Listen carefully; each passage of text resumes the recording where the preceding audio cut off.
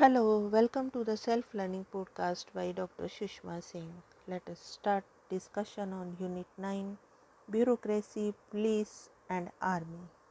And we are continuing our topic Police, and subtopic is the police response.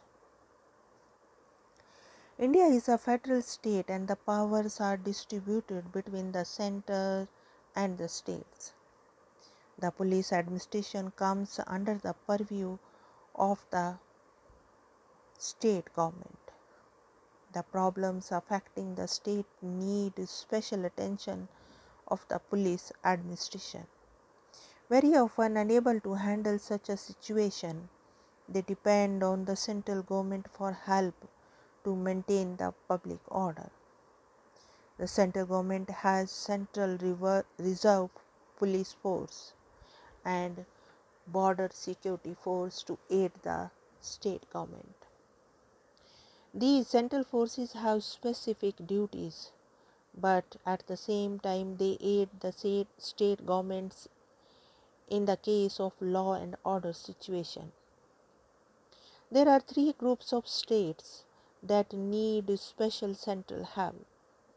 States like Jammu and Kashmir, which have terrorist problems, need the assistance of the central police force.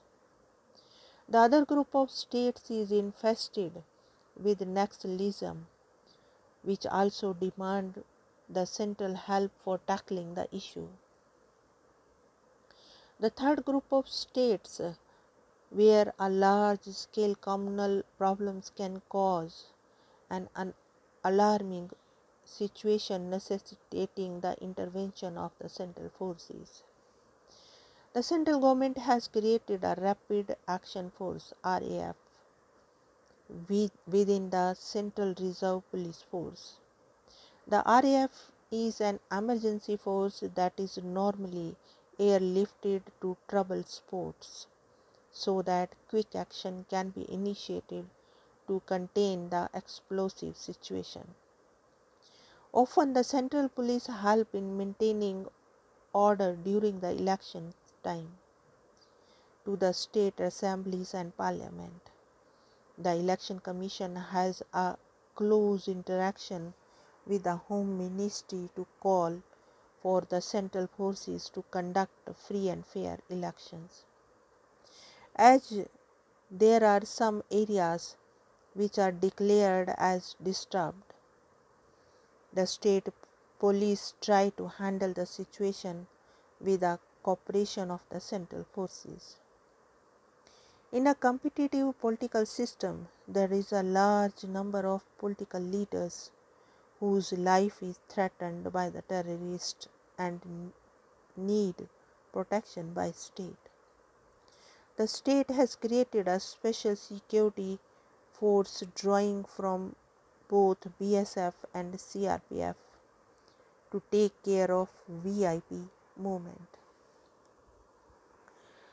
Now the next point is crime records.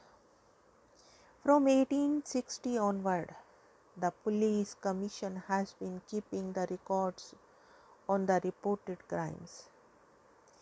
In 1953, the central government introduced an annual publication, Crime in India, with the comprehensive statistics on all crime reported to the police in all states and union territories.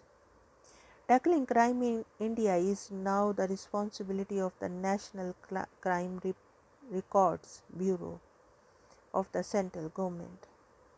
The study assesses crime rate, that is, offences per lakh people. The post-independent state has recorded more crimes against women. In fact, rapes have doubled between 1985 to 1995. There is a manifold increase in the number of crimes. The next is the police role in government. The use of police in India has been frequent and extensive. Very often their non-partisan behavior is questioned. the police is used by a political party or a coalition of parties against their political opponents.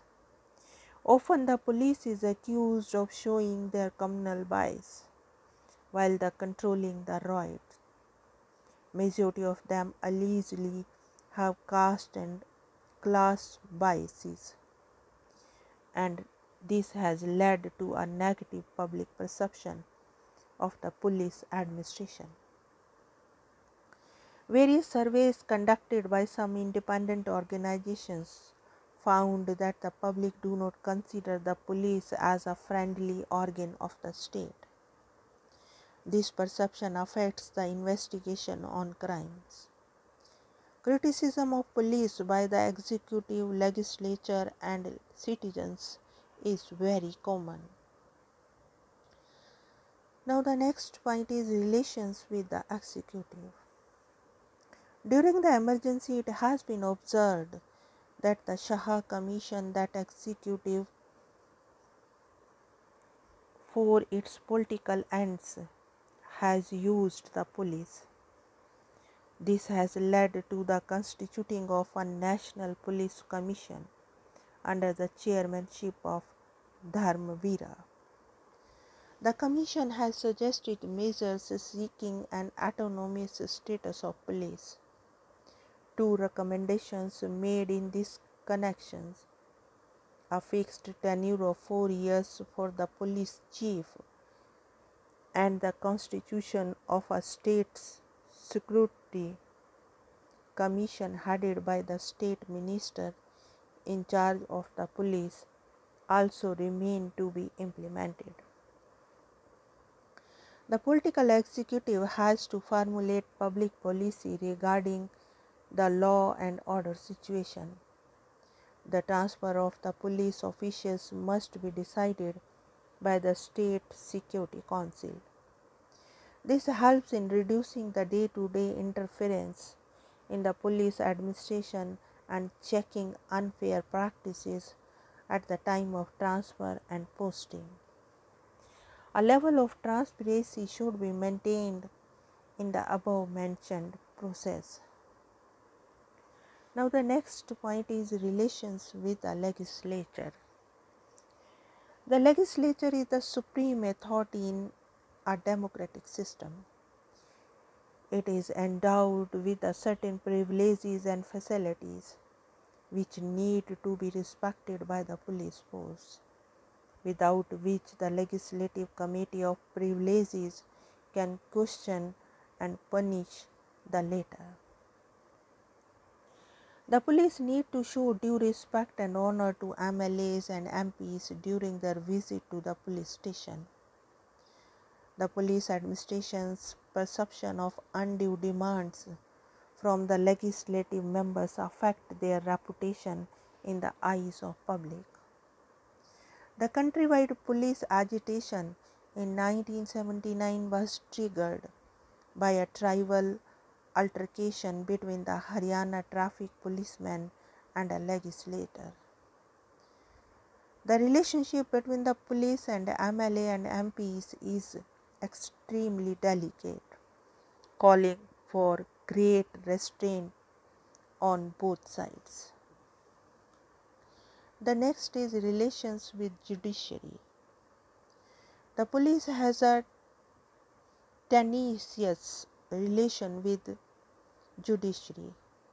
The police feels that the courts lack faith in them. For example, the Indian Evidence Act lays down that no confession made to the police officer shall be admissible in evidence. There is a major source of discontent for police officers at all the levels. There are many restrictions imposed by the judiciary on the police. No person can be arrested without a warrant and shall be held in police custody for longer than 24 hours. He has to be produced before the concerned magistrate within this stipulated time. The Supreme Court and High Courts have imposed many restrictions on the powers of the arrest vested in police officers. In Joginder Singh versus State of UP 1994, the Supreme Court stated that an arrest should be made merely because it was lawful to do so. The officer concerned should actually be able to justify such action. The judiciary is very much sensitive to the complaints of the human rights violation by the police. The formation of a National Human Rights Commission headed by a former Chief Justice of India is in the process of making the police more sensitive to the human rights violations. The NHRC takes a very proactive position with regard to human rights violation by the police. Now let us wind up the session and take rest. Thank you very much for engaging yourself with the self-learning podcast.